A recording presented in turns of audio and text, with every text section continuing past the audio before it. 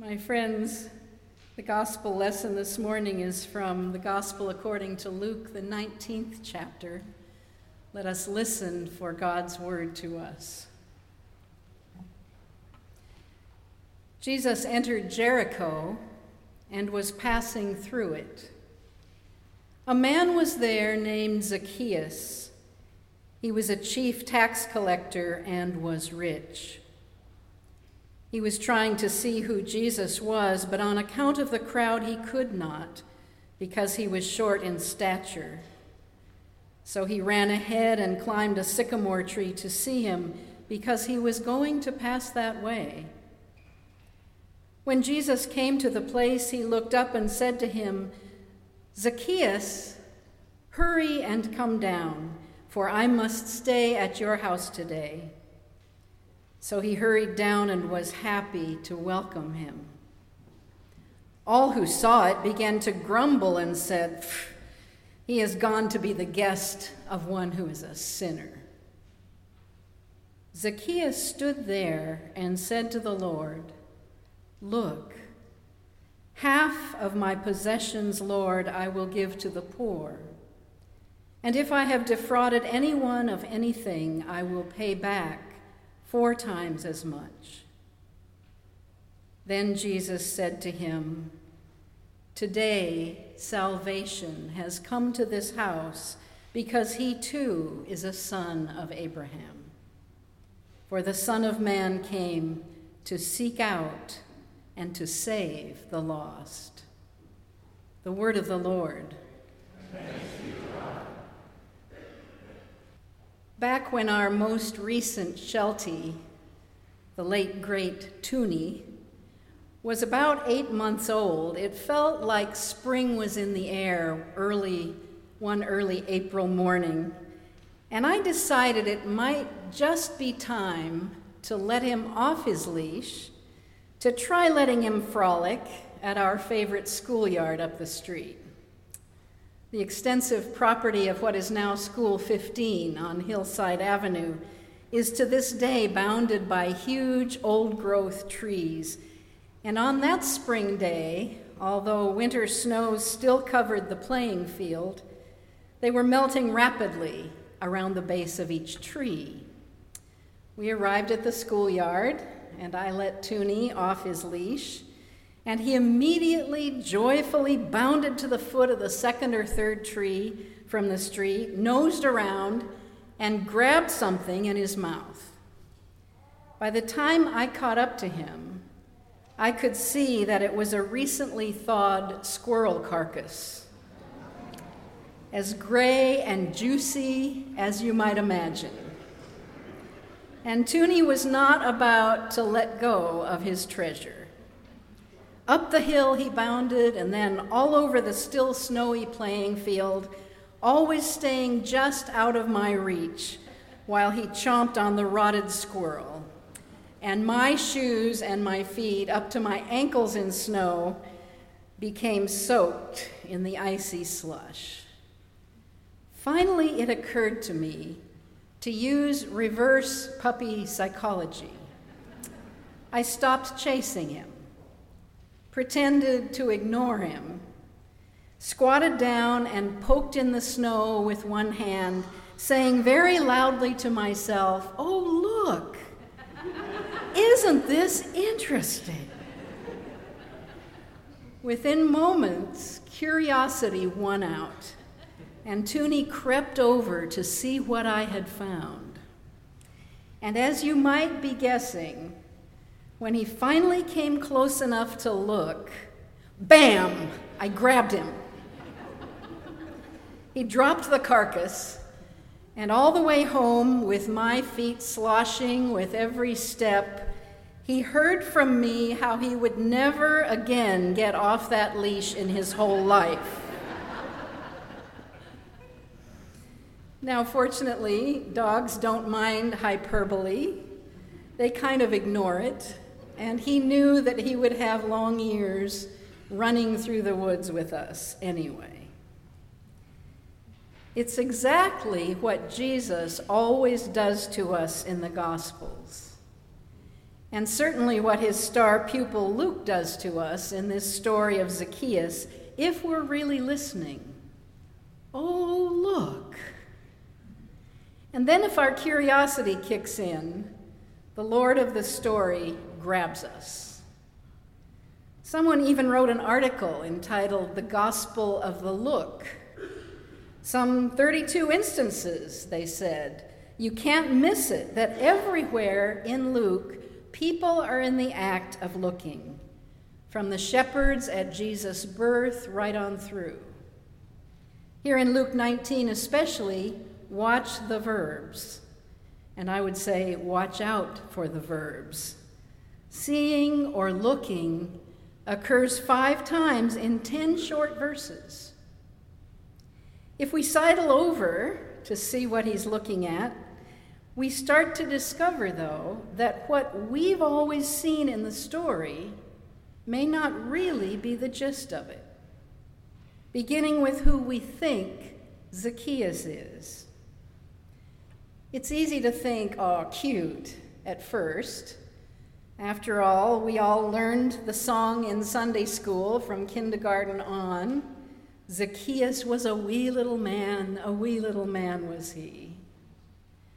But eventually we default to the common knowledge held even by many Bible scholars. We side with the crowd against the guy someone has called a godfather in the toll-taker mafia. We have good reasons, don't we? A lot of current experience, culturally and nationally, of how rich guys behave, or certain rich guys anyway, the public kind, the kind in the spotlight and loving it, despised or not. And it's easy to go there the more we learn about the Roman Empire and its politics. Publicans were a very busy lot.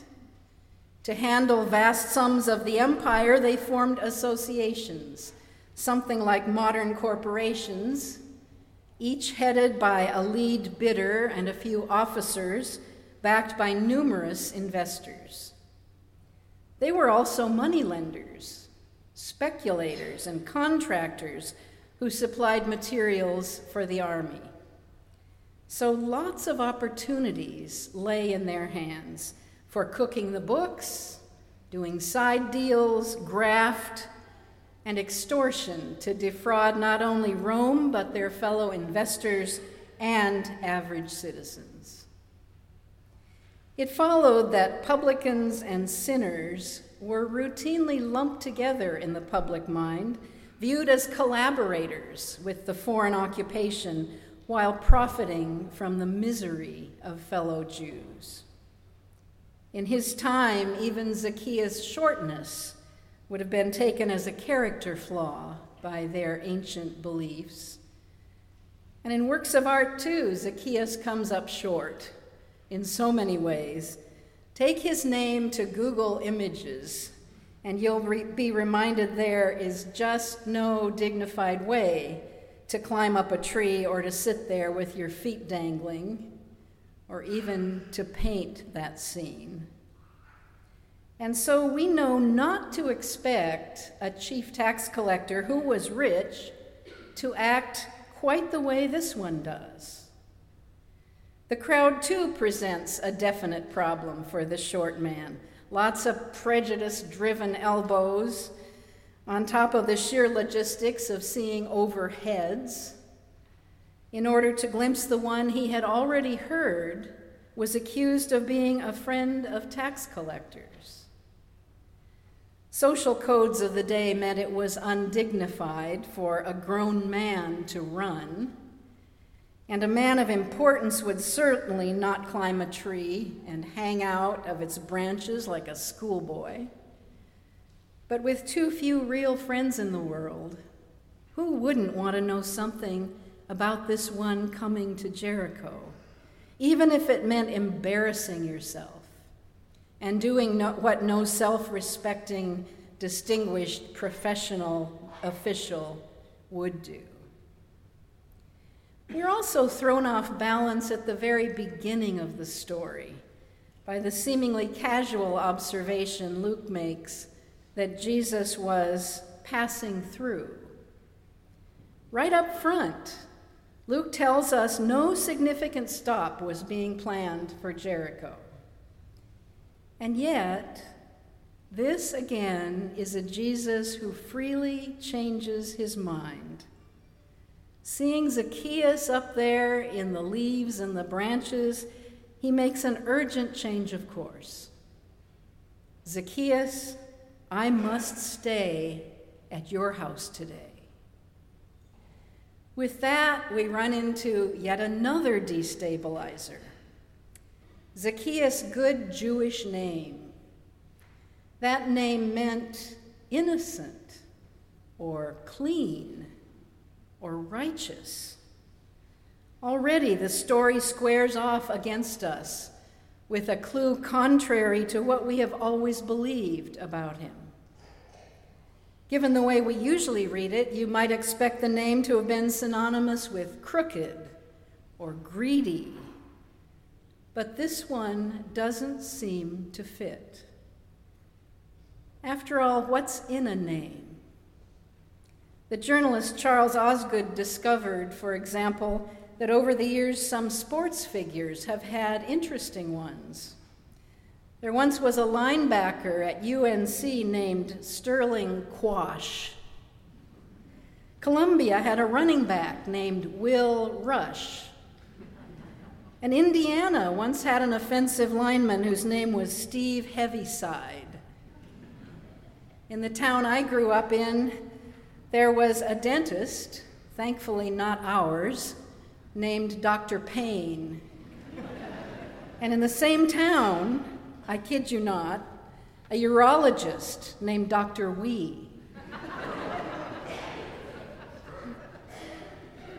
Someone named Wilbur Gaffney once proposed a theory, Gaffney's first law of nomenclature, that you become what your name is.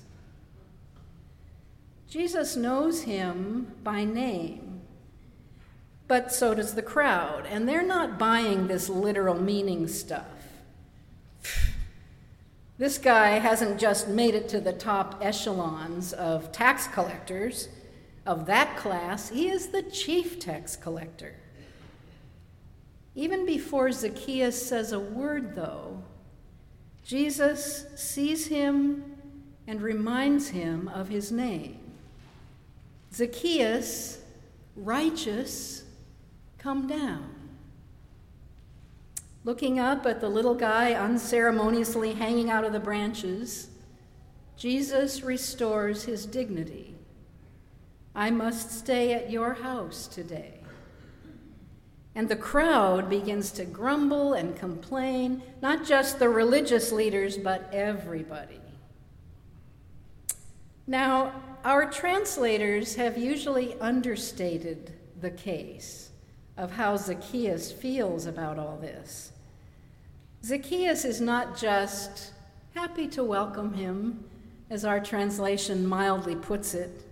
The ancient text makes it forcefully clear that he met Jesus rejoicing, delighted, thrilled even.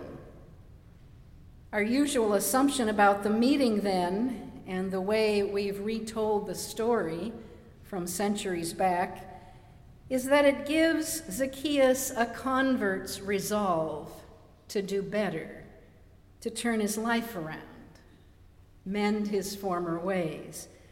But here's where Luke squats down again and says, "Oh, look here,"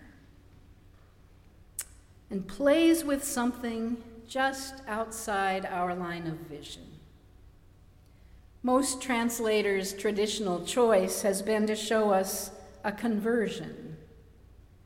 But the verbs in their original language, their original form, are I give and I am paying back.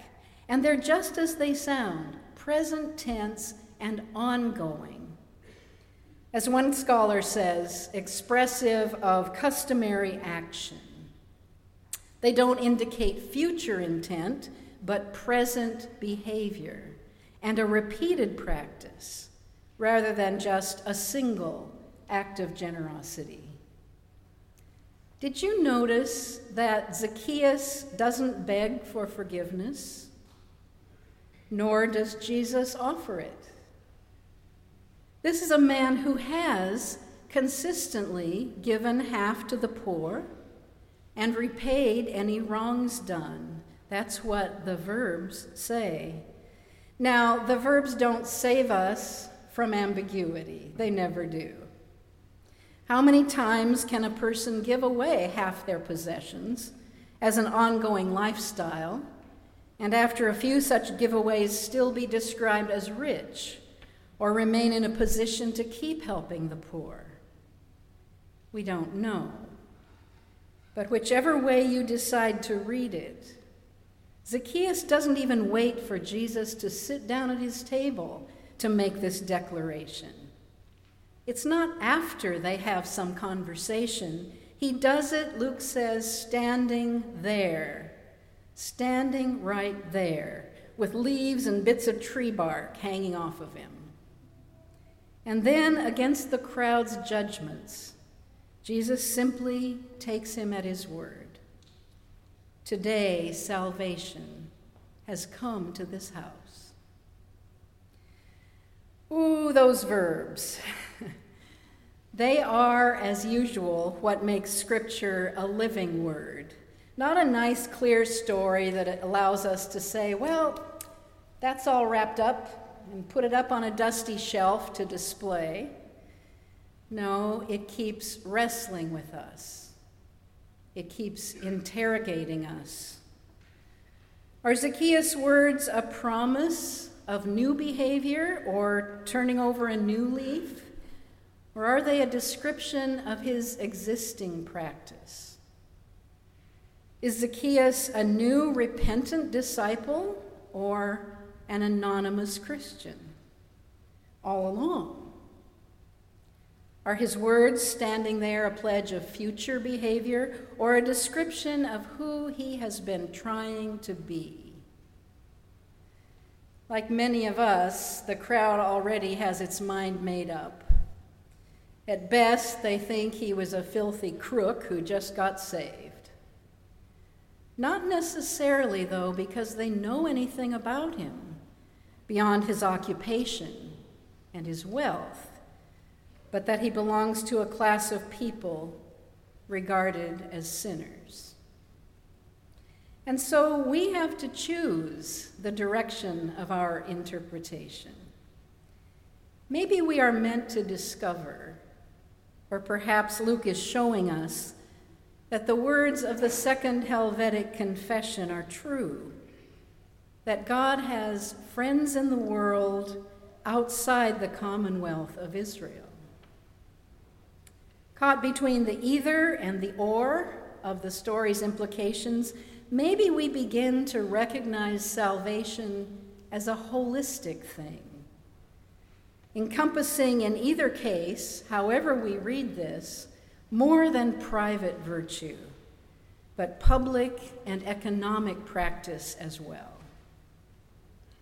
Maybe we're all up there, dangling out of a tree, longing to live into our true name. I will keep watch to see what he will say to me, said the prophet Habakkuk. Waiting to get close enough for the quick hand of the holy story to reach out and grab us. Waiting for salvation to come to these eyes. What more do you want to see or need to see? Where have we all assumed rather than looking closely?